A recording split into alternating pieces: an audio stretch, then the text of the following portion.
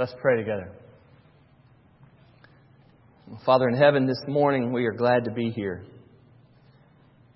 And we come with you as our focus. We turn our eyes to you, God, in our hearts and our minds. We ask, Lord, that you would speak to us. God, show us what we are really like. And then in the face of that, show us what you are really like. Or show us what you are really like, Father, and in light of that, may we see what we are really like. And may there be reconciliation. May there be resolve there. God, make us a people who, in light of you and ourselves, in the vision of you beside ourselves, want to give you glory. God, make us a people that desire to give you glory. Make us like Moses last week saying, please show me your glory. Make us a people who mean what we just sang from the depths of our hearts and souls. God, make us like that. Oh, Father, be worshiped today through us as we hear the word and respond to it. In Jesus' name we pray. Amen. If you would please turn to Exodus 34. Exodus 34 in your Bible. If you didn't bring a Bible or you're using a pew Bible, it's page 80 in that black pew Bible there in front of you. Exodus chapter 34.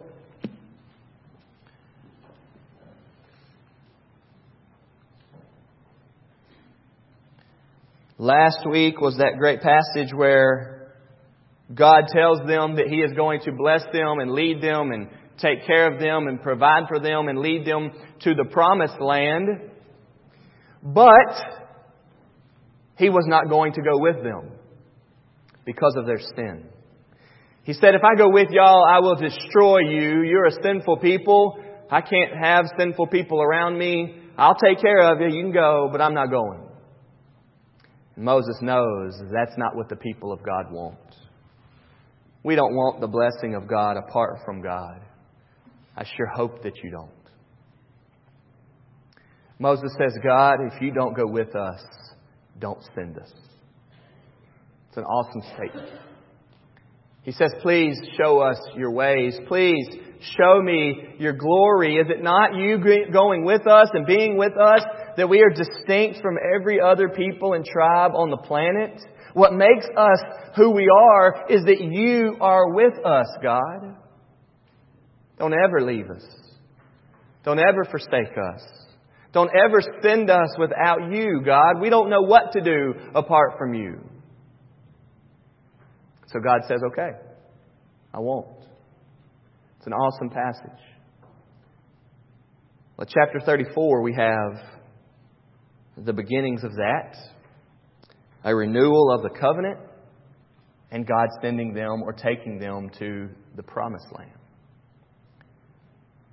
I want to ask you here today if you have some things in your past that you're not very proud of. I want to ask you today if you would be honest that your past is filled with some sin. That your previous years have some dark spots in them. I want to ask you if you know that. I don't want to dwell on it too much, but I want to ask you if you've ever thought about those moments, those times, those seasons, those periods of sin and darkness and rebellion. If you've ever looked at those and thought, how did I do that? How did I act in such a way? You ever look back at old pictures and seen yourself dressing all funny and goofy and thought, what is that? What's that hairstyle? What is that? You ever look back on your sinful life and thought, ugh. Do you have memories of how you treated somebody so harshly? And you think, how did I speak in such a way? I want to ask you today if you can remember those moments. How was I so rude? How was I so self-centered? How was I so prideful? How was my tongue so loose and so harsh and so crude and so foul? How was I chasing what satisfied me so wildly? Because in this passage we have God dealing with this crooked, stubborn, under the words of Moses, stiff-necked people. That's how they were. And God comes to it and brings His character, His nature, the character and persons and characteristics of God are brought into those sinful lives. And what results of it can only be described as the beautiful, gracious, gospel glory of God. And I want to ask you today, if your past and your dark seasons and your sins have been dealt with, or have been seen, or have been brought to the character of God. Read with me, if you will, at Exodus 34. The Lord said to Moses, "Cut for yourself 2 tablets of stone like the first, and I will write on the tablets the words that were on the first tablets, which you broke." You remember what happened here, right? You remember God told Moses to come up on the mountain just a few chapters back, and Moses goes up on the mountain, and God talks to Moses, and God takes 2 stone tablets, and God writes on the stone tablets the 10 Commandments, and God gives them to Moses and says, "Now, go back down to your people and govern them with my law." You remember that. And so Moses comes walking down the mountain with 2 tablets, one underneath each arm, we would suspect. And he comes walking down the mountain, and he meets up with Joshua halfway, and he says, "I hear singing in the camp." Or, "I hear noise in the camp." And Joshua says, "Maybe they're at war." And Moses says, "No, that's not the sound of war. That's not the sound of being attacked. That's not the sound of mourning. I think they're singing and cheering and dancing and celebrating. What are they doing?" And they get back to the camp. Moses has been gone for just a little bit. And the people are there worshiping with all-out joy and celebration, worshiping a man-made golden calf. A little cow. They have a little cow that's made out of gold before them, and they are worshiping it, calling it holy and worthy, calling it a redeemer, calling it the one that would save them from their sins. They are worshiping this calf. And Moses is furious. He doesn't know what's going on. How in the world? God has been so good to you and taken care of you and blessed you so much. He's redeemed you out of slavery. How in the world are you doing that? And Moses throws the 2 tablets of stone down and goes at the people and stops that idolatry. And when he does, the 2 stones broke. The people of God had broken the covenant with God. They had told God they were going to obey the law in every way. They had made that huge, dumb, wrong-focused declaration. "We will obey every single law you've given us, God." That's what they said. And they didn't do it. And now Moses was mad, and he had thrown the 2 stone tablets down, and they were broken. The covenant was broken. What's going to happen next? They have sinned greatly. They didn't do what they said they would do. Is God going to leave them forever? Did they ever want God back? Is this issue, this enmity, this strife, this relationship ever going to be repaired? Well, that's what Moses was asking for in the last chapter. And so here, God says, "Go get some stones. Let's start over." Folks, I want to ask you here today, if you know that God says, "Let's start over." I want to ask you here today, if you know that whatever it is in your past that is dark and filthy and is weighing you down, that God has not said, "That's it." The stones are broken because Moses broke them. And Moses broke them because the people had rejected God, forgotten God, and went on to worship something that they made with their own hands. And yet God says, "Let's make some more." Praise God that He starts over. He reminds Moses, "You broke them." Look at verse 2. It says, "Be ready by the morning, And come up in the morning to Mount Sinai and present yourself there to me on the top of the mountain. So it's very similar to what happened before. This time, though, God's not providing the tablets. This time, Moses has to go and cut the tablets and make them ready and bring them with him, which Moses does. Present yourself there to me on the top of the mountain. Verse 3. No one shall come up with you, and let no one be seen throughout all the mountain. Let no flocks or herds graze opposite that mountain. Now, this is not something new. God said the same thing before. Only Moses was allowed up the mountain. Sinful people cannot get into the presence of God. They will be destroyed. God does not. One commentator says, when human beings are where God is, they ought to honor Him by their thoughts and actions. God knows that Moses will do that as He invites him up. But the other people are not allowed up. He tells them not to come up. And so Moses is the one who's coming up there. God is going to write on the tablets again the law, restart the covenant. It's an interesting passage that we have here in Exodus 34. The people should have in every way been pushed away by God. They've already done this several times throughout the beginning of the Bible. They say they want God, then they run from God. They say they want God, and they run from God. Well, in the midst of God taking care of them, He has their leader up on the mountain. He's doing good to Moses so that Moses can lead the people. He's just taking his time. It says that he was delayed. They turn their backs on God. And they go to worship this. They quickly made something that they wanted to satisfy them other than God, and it was wrong. Verse 4. So Moses cut 2 tablets of stone like the first. And he rose early in the morning, and he went up on Mount Sinai, as the Lord had commanded him, and took in his hand 2 tablets of stone. What is Moses doing there? Obeying.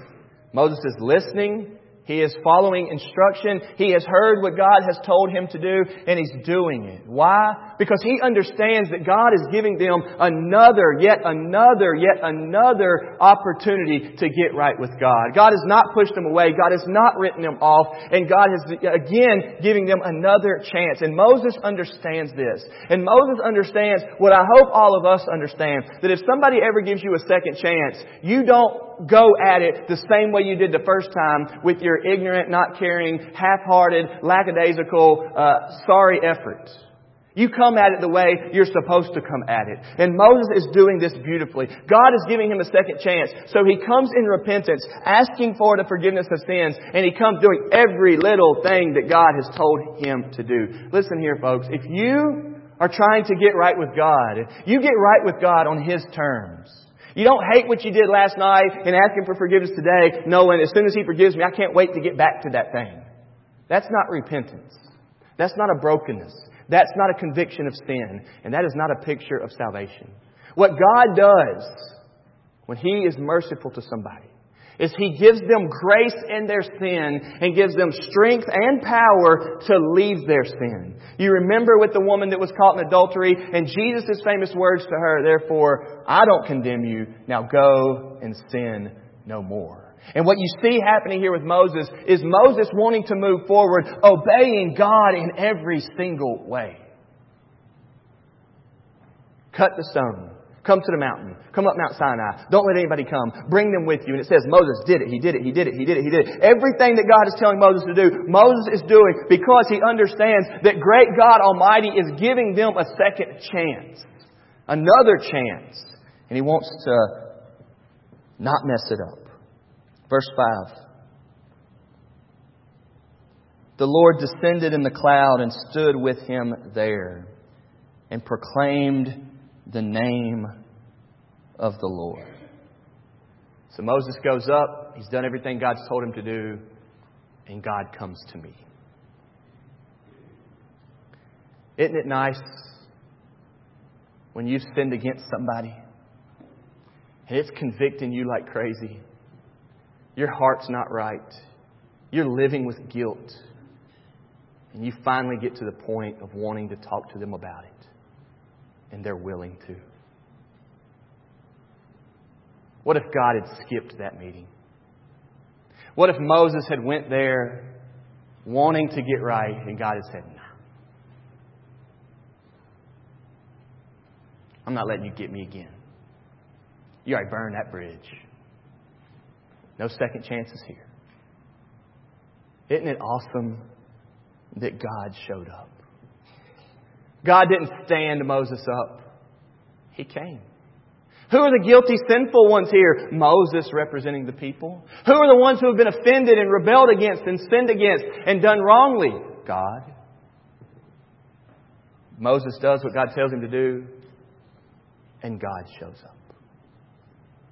What an awesome, awesome thought. The Lord descended in the cloud and stood with him there and proclaimed the name of the Lord. Does everybody see that? God came to Moses, and what did He do? He started proclaiming His name. Started proclaiming His name. Now what we're going to see here is that when God is proclaiming His name, He's not just saying His name. He's not standing there going, God, God, God, God, God, God. He's not just saying His name. He's not saying Josh, Josh, Josh, Josh, Josh. He's telling Moses what He's like. Your name represents your character. Your name represents who you are. Now this is good old-fashioned stuff. If you've ever talked to your dad or your grandpa, you've probably heard him say this. They got a good name. That's a good name.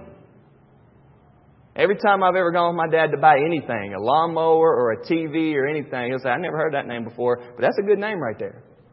He's talking about the name. He's not meaning I like those letters. That's got a cool sound. Honda's a good word. He's not saying stuff like that. He's meaning the name that represents is a good product. It's dependable, reliable. It's faithful. It's good. That is quality. That's trustworthy no matter what he's talking about.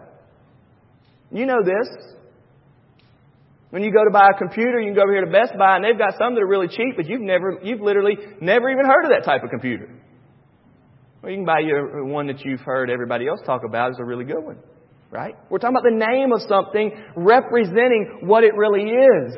And when God comes to Moses and descends there and starts to talk to him, God proclaims God. Does everybody see that in verse 5? The Lord descended in the cloud and stood with him there and proclaimed the name of the Lord.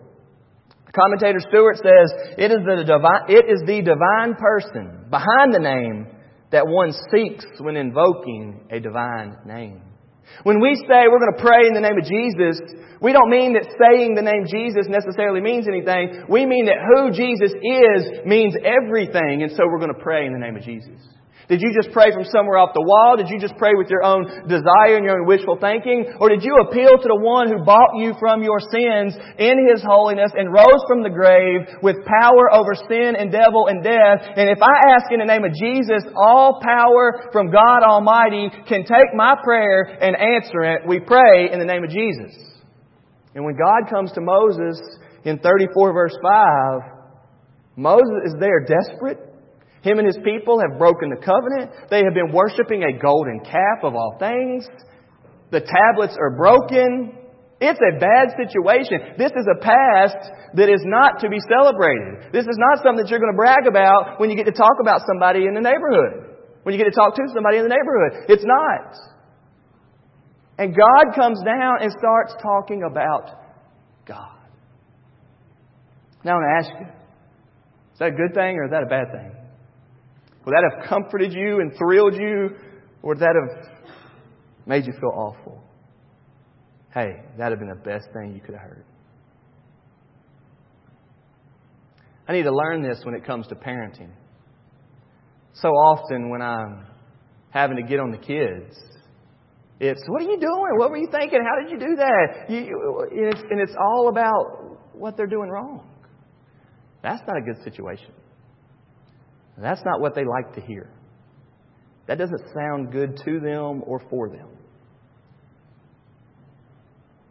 God comes to Moses and starts talking about God. I want to ask you if God's ever talked to you about Himself. I want to ask you if you ever heard what He's like. I think that most of the problems with religious people in our part of the world is that they think they know some stuff about God, but they really don't. I know they've never heard this passage. This passage is too good for us to be worldly and sinful and idolatrous toward this God. And I want to ask you if you might admit here today that you've got all of this attitude and response and views about God. Could it possibly be off a little bit? Could your strong and pushback of opinions be based off something that's not true about God? And I would encourage you to consider that that might just be the case. Have you ever let God speak for Himself? I've never once talked to Rick Pitino or John Calipari. I don't really know what these guys are like. If I could have dinner with them, I'd have a much better opinion of them. I would really then know them. I don't now. Have you ever listened to God and what He's like? God comes down the mountain, comes to Moses, and proclaims His name. Proclaims His nature, His character, His person. He says what He's like. And in verse 6, it says, the Lord passed before him and proclaimed.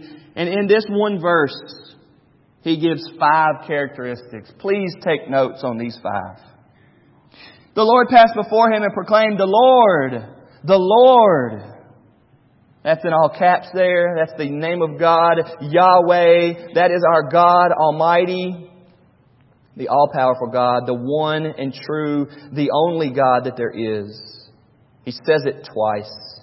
And then He gives 5 characteristics. Number 1, merciful and gracious. Merciful and gracious. The first part there, merciful, means compassionate. Compassionate. Your version might say compassionate. Compassionate God. A merciful God.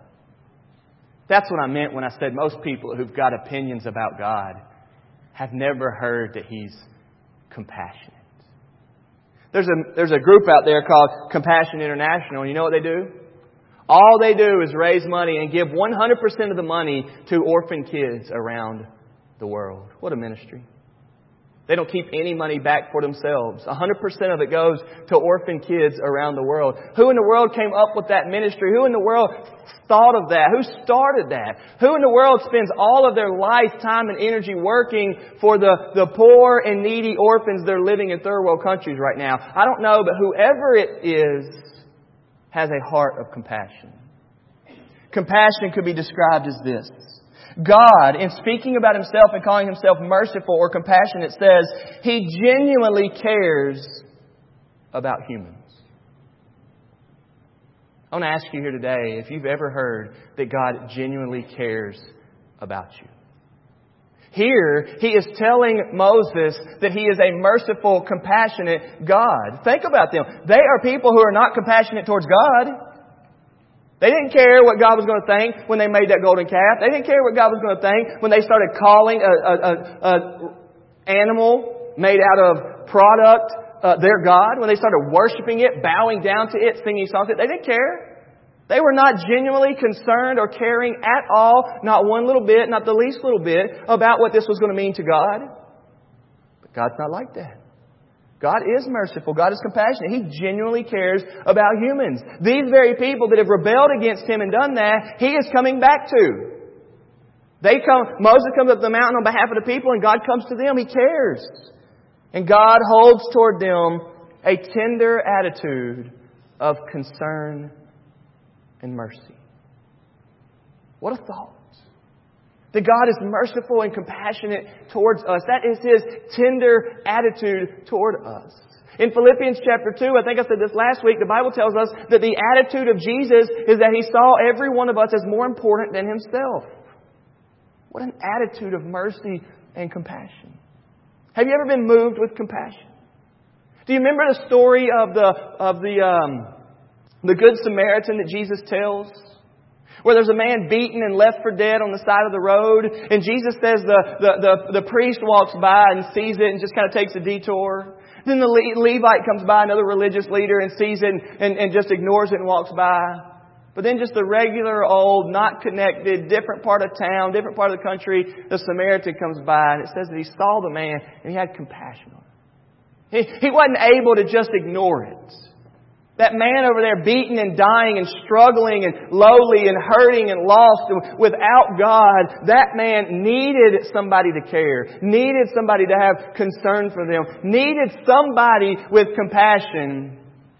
And the Bible tells us that God is compassionate. It tells us that God is compassionate through the mouth of God on the mountain to Moses, who represents a stiff-necked people.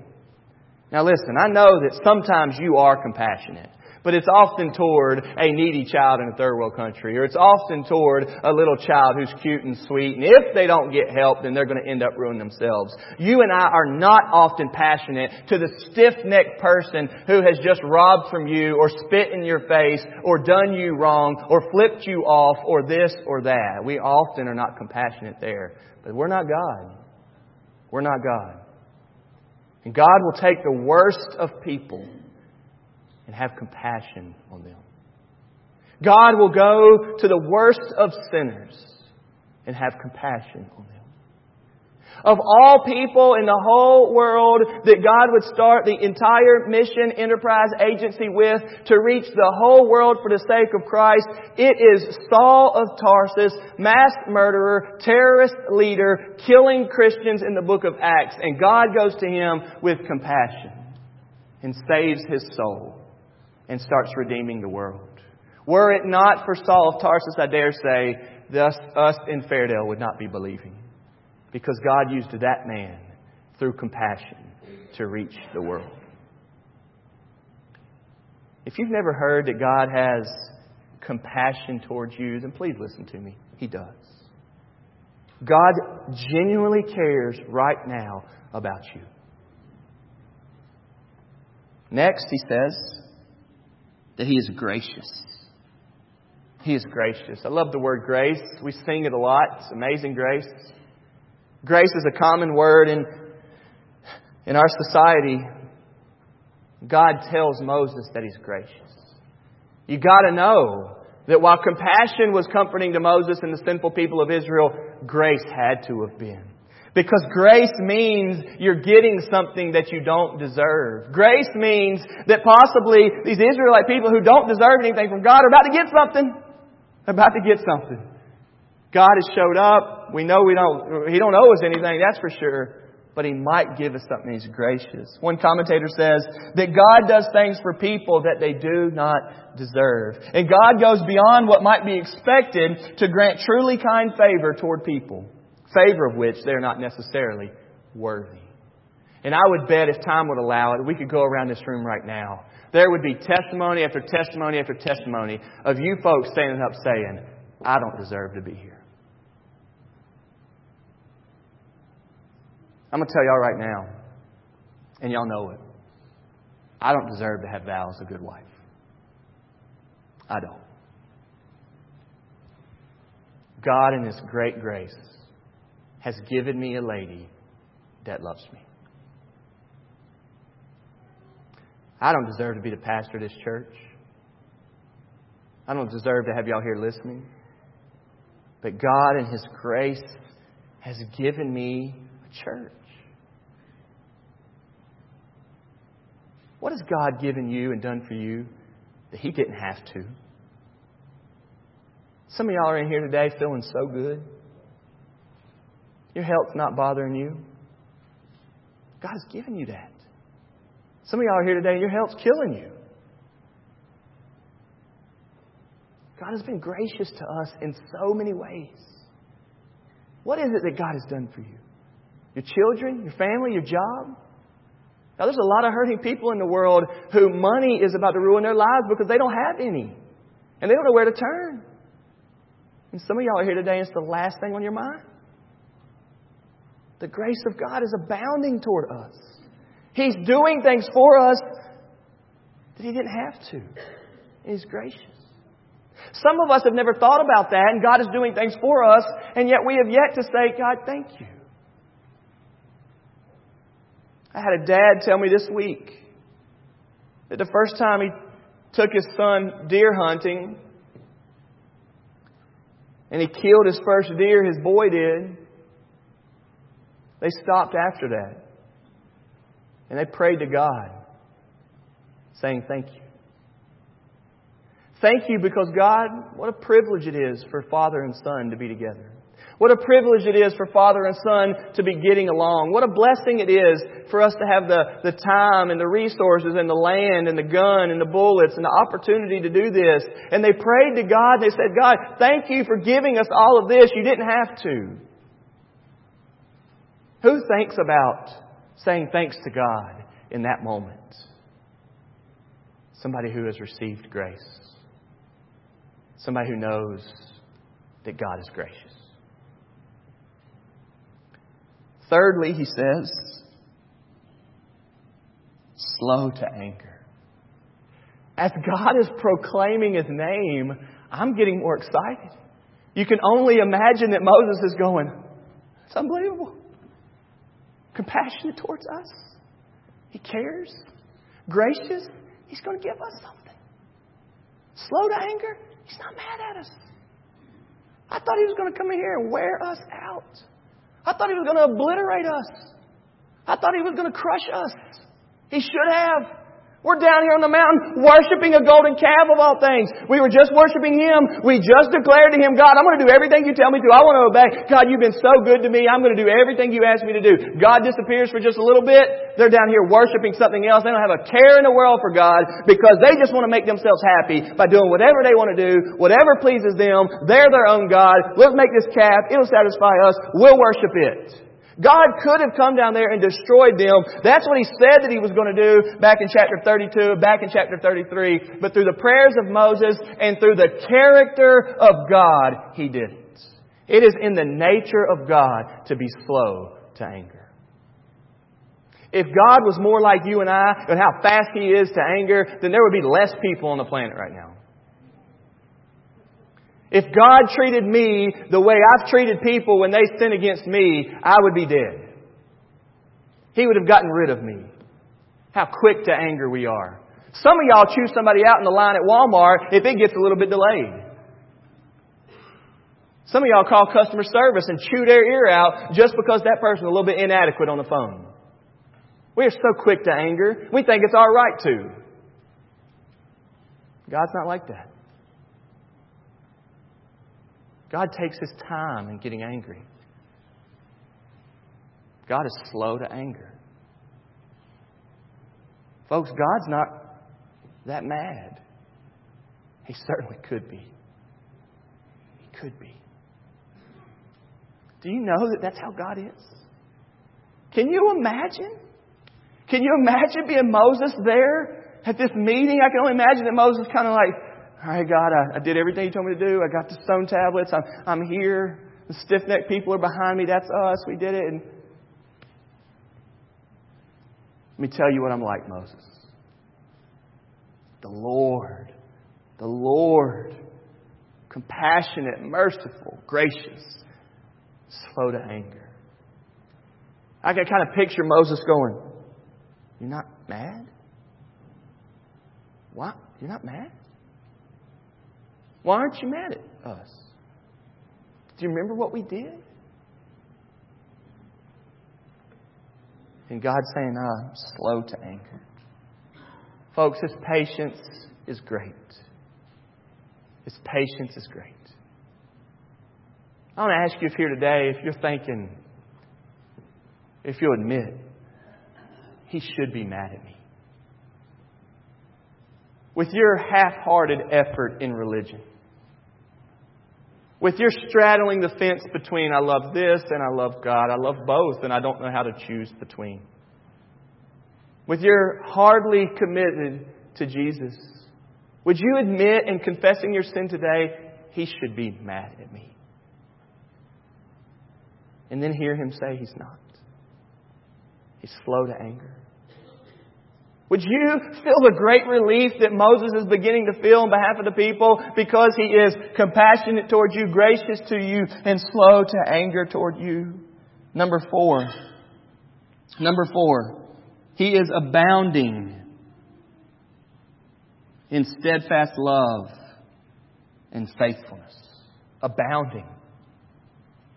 Every once in a while, Val will be washing dishes in the kitchen, and she'll have like a pot that she had just, made some homemade cookies in or something like that. And she'll put it in the sink and she'll turn the water on. Well, it only takes about 30 seconds to fill that pot up, and 5 minutes later, the water's still going. I'll say, Val, you think it's full? And I'll look over there, and the water's just going overflowing out the top. That's what abounding means.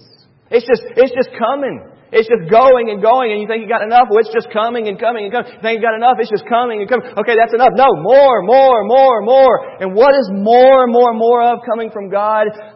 Covenant, faithful, steadfast loyalty and love toward people. Even though they deserve His anger, even though they deserve His judgment, even though they deserve His punishment, love is just flowing and flowing. It wasn't like one serving of love. It wasn't like, okay, I'll give you a second. It's okay, I'll give you a second chance or a third chance. It wasn't like Peter in Matthew 18. Should I forgive them 7 times? It wasn't 7 opportunities of grace from God. It is an abounding amount. Like 70 times 7. Like this is never going to stop. Like, hey, you can turn the faucet off now. No, God is bringing it and bringing it and bringing it and bringing it and bringing it to your heart, to your soul, to your life. And what's He bringing? Faithful, loyal love to you. You might doubt whether your dad loves you. You might doubt whether your mom loves you. You might doubt whether there's any person on the planet that loves you. But listen to me. Do not doubt the character, nature of God Almighty. He loves you. He abounds in it. And it never stops. And I'm hoping that God would raise up a people who say, man, He loves me. And He should be mad at me, but He's not. That's not the way He is. Abounding. What a word. This is not Moses talking about God's love. This is not God thinking, He loves me so much, so much, the way we try to talk. No, this is God talking to sinful Israel. This is God talking to His people. The Lord, merciful, compassionate, gracious, slow to anger, abounding in steadfast covenant love and faithfulness. It's flowing. At this point, on that 4th characteristic, Moses got to be going, yes! We can't go wrong with our God. We can't. We can go wrong with ourselves. We can't go wrong with Him. One commentator says, however fickle and unreliable humans may be in their relationship to God, He is nothing of the sort and can be counted on in every situation and at all times to be completely faithful to His promises for His people. He is not like us. We have let our loved ones down. God has not, never will, cannot. If you know the love of God, it is abounding. He loves you.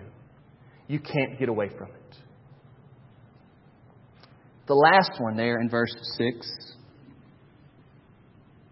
Oh, it's with the faithfulness. I'm sorry, I skipped it. Abounding in truth. Your version probably says abounding in truth. That's what His faithfulness means. I added that in there to the loved one. God is always giving us the truth. He has nothing else to be able to offer us. If it comes from God, it's true. That's the nature and character of God. There is no chance. Titus chapter 1 says, God is not able to lie. God is not able to lie. It says in Titus 1. He can't. If you're getting anything from God at all, it is true. That's why I said you better watch where you're getting your opinion of God from. Because somebody telling you about God can be wrong. I had somebody tell me this week that there was somebody who is right now living in sin. Listen to this. Living in outright, open, public, blatant sin. And at another church, not even in Fairdale, I don't even know the church, I don't even know the denomination. Somebody told the church about this person and asked if they could be put on the prayer list. And the minister of that church said no. People like that can't be on our prayer list. That's ridiculous. People are forming opinions off of God, off of stuff like that.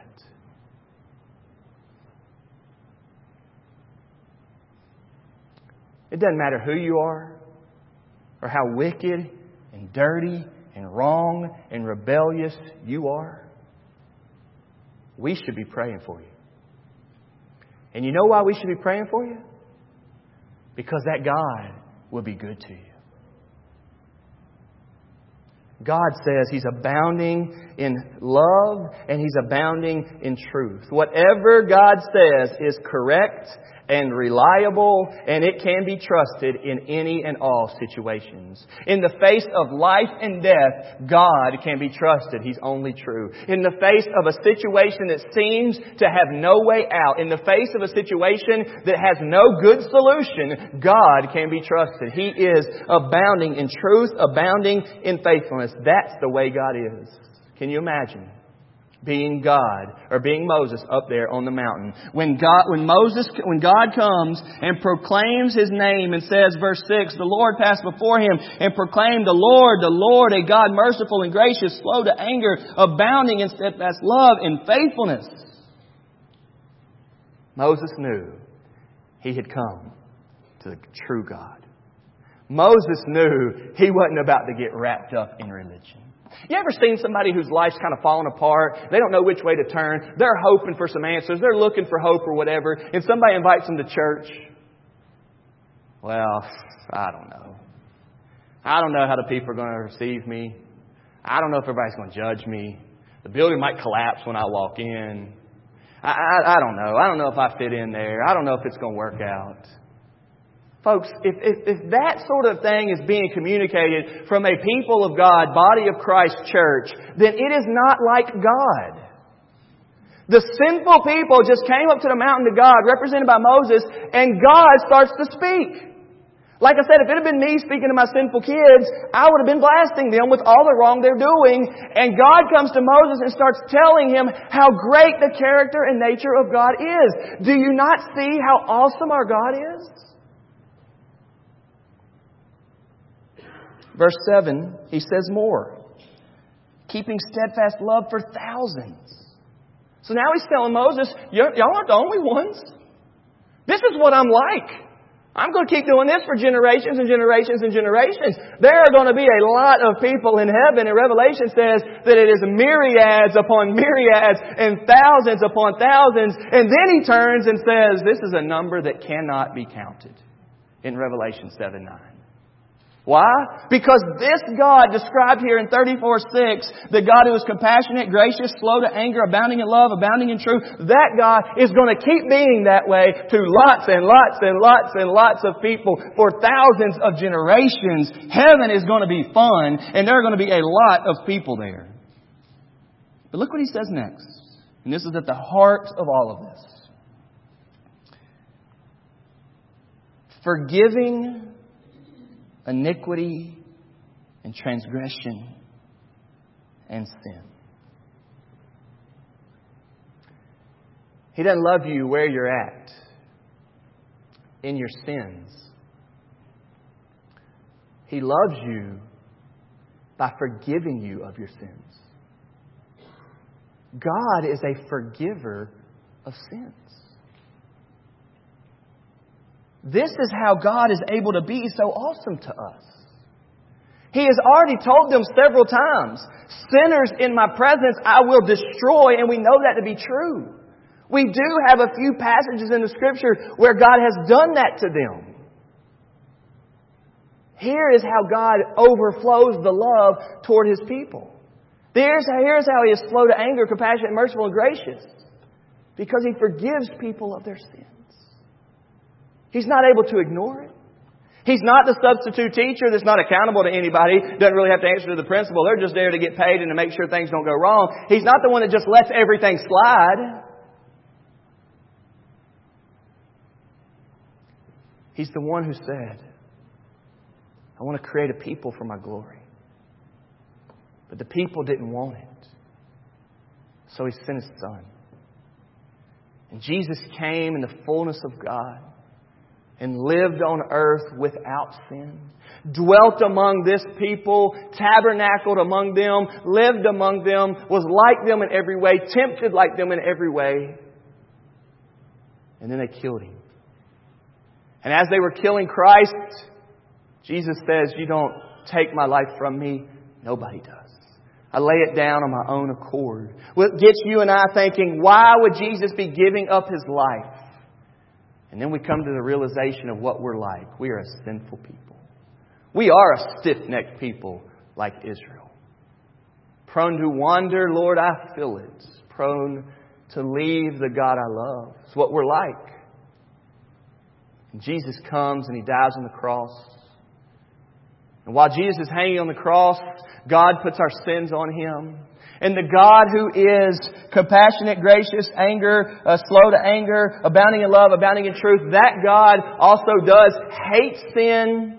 And so that He can be those things to these people, He crushes Jesus on the cross. It was the will of the Lord, the delight of the Lord. He was pleased to crush Jesus. He was slaughtered, Revelation 5 says. God demonstrates His own love toward us, that while we were yet sinners, Christ died for us. Greater love has no man than this, that one would die for his enemies. Jesus died for us. And if anybody would believe that, they will be forgiven of their sins, their iniquities, and their transgressions. They will stand in the compassion of God. They will know His grace and that God has given them all things. They will know that God should have been mad at me, but He's not. They will know that they are loved by God. And they will know that that is the truth, because God only speaks the truth. I want to ask you, if you've brought your past, you've brought your sins, you've brought your darkness to that God and been forgiven. There are a couple different options. Maybe you don't think you've got sins, and so you don't need to come to that God. Maybe you think God's just all 10 commandments and law blasting people, and you've never sinned against Him, so you and that blasting God are good. That's the worst thing I've ever heard. Maybe you've never heard of that God. And you've wanted God, but you've just been living with guilt and shame. You didn't think you were able to even go to church. You don't even feel right enough to pray to God because you're so guilty and condemned in your sins. Can I tell you that that God that you had a picture of isn't this God? This God has a message for us that sounds good. That's why it's called the gospel. You know, the gospel means good news. When sinful, stiff-necked, rebellious people like us hear about God, we think, really? For me? Love, truth, faithfulness, mercy, compassion, grace? You want to give me something? God says yes. Because of Jesus. The Bible says that salvation is a gift of God. A gift of God. He gives presents to people. Look what it says next. But who will by no means clear the guilty, visiting the iniquity of the fathers on the children and the children's children to the third and the fourth generation. When God, listen to me, when God says all of that great stuff that I've just said, I've spent the last hour explaining that. And when God says all of that, when God comes to the mountain with Moses and proclaims His name, when He says the Lord, and gives those 5 characteristics, it doesn't mean that it's an automatic for every person on the planet. The Bible says if you reject God, He will reject you.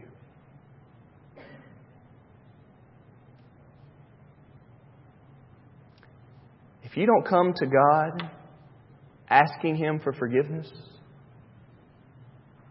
if God is not merciful and gracious to you, then He will by no means clear the guilty. Folks, there will be people left guilty before God, and they will be judged. But it shouldn't be that way. And it doesn't have to be that way. God's just doing what God should do. If you're here today with a sinful heart or a sinful past, hear what God is like. Know that you can go to Him and be forgiven of all your sins, your trespasses, your iniquities, your transgressions, all of those, because of what God is like and because of what Jesus has done on the cross. Verse 8, look what verse 8 says. Moses quickly bowed his head toward the earth and worshipped. Why in the world is Moses doing this? Because he has just come to hear what God Almighty is really like. And it is really too good to be true, it seems. That is not what sinners think God is going to say to them. In the last month, I've had 2 different people tell me. One person tell me because of a sexual relationship that they don't see any way how they could be right with God ever again. Another person tell me because of some sin that they've done that they don't think they can ever face somebody else that they've sinned against because they don't see how it could be fixed.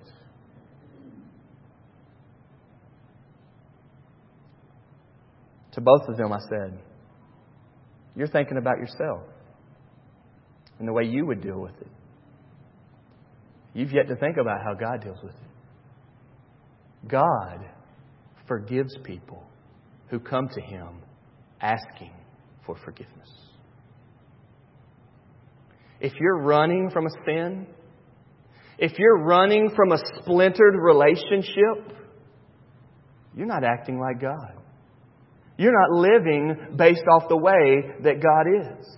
You're not living a life based off the truthful Word of God. You're not living your life based off the character and nature of what God is like. God is slow to get mad and quick to forgive people who will come saying, God, have mercy on me, a sinner. If you'll come to me or us, if you'll come to God saying, please forgive me of my sin, I have wronged, our answer should be, you are forgiven based off of what Christ has done. Christ died to bring us to God. And in 2 Corinthians 5 it says that God through Christ was reconciling the world to Himself. Listen, not counting their sins against them. The sins are there. We've been sinned against. God's been sinned against. But God doesn't count those sins against Him because of what Jesus has done. If that's not a message that sinful people need to hear, then I don't know what one is. And it's not a message of judgment. It's not a message of we're better than you. It's a message of, can I tell you what God is like? Look at verse 9. He said, if now I have found favor in your sight, O Lord, please let the Lord go in the midst of us. For it is a stiff-necked people, and pardon our iniquity and sin, and take us for your inheritance. I want to ask you today, when we end this service here in just a few minutes, if you would say, God, please take me. Please take me to be yours, even with my sins. Does everybody see that's what Moses says at the very end of verse 9? And take us, the stiff-necked people, iniquity and sin, take us to be yours. And you know what God does? He takes them. You know what He's done to stiff-necked, hard-hearted, quick to rebel, prideful Josh Green? He took me. Not because of me, but because of Jesus. Tripoli says it. He doesn't love me because of me. No, He loves me because of Him. That's how God is. And I challenge you today to let your life be a biblical, truthful, God-centered, Jesus-focused life based off of truth that says, I know what God's like. And He will take me in my sins because of His character and in what Christ has done. He loves me. He's compassionate to me. He is merciful to me. He is gracious to me. He has forgiven me of my sins through the death of Jesus, and I believe it. Let's pray together. Father in heaven, thank You for Exodus 34. Moses there on the mountain with the tablets, wondering if God's going to take them back. And God starts to talk about God. And all of a sudden, everything starts looking up. Father, give us this understanding in our own lives. Let's let God talk about God and let things start looking up.